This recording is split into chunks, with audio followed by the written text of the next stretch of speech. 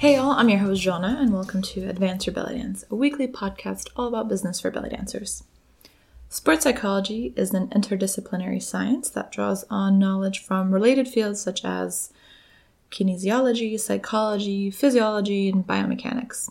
It involves the study of how psychological factors affect performance, on how participation in sport and exercise affect psychological and physical factors.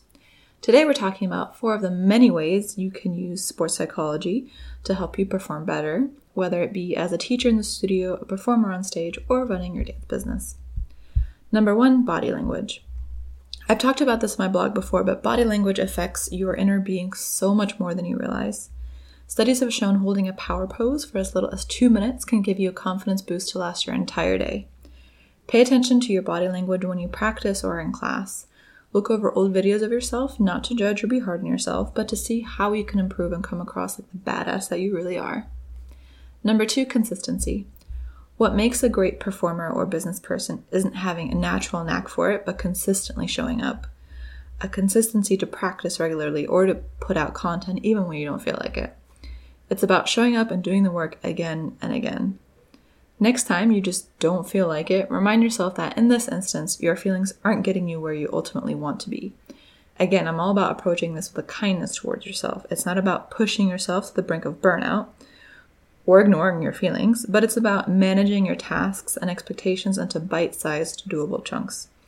Ask yourself what you can get done in 2 minutes, in an hour, or in a day, and go from there. Number 3, meditation. Meditation is one of those skills that take a lifetime of practice, but are essential to your mental well-being when you need it the most. It's something I personally struggle with, as my brain just does not shut down no matter how hard I try. If you're like me, it's something that's worth practicing over and over again because it's something I'm not at all good at. You can use technology to help you out with this through the bounty of apps available.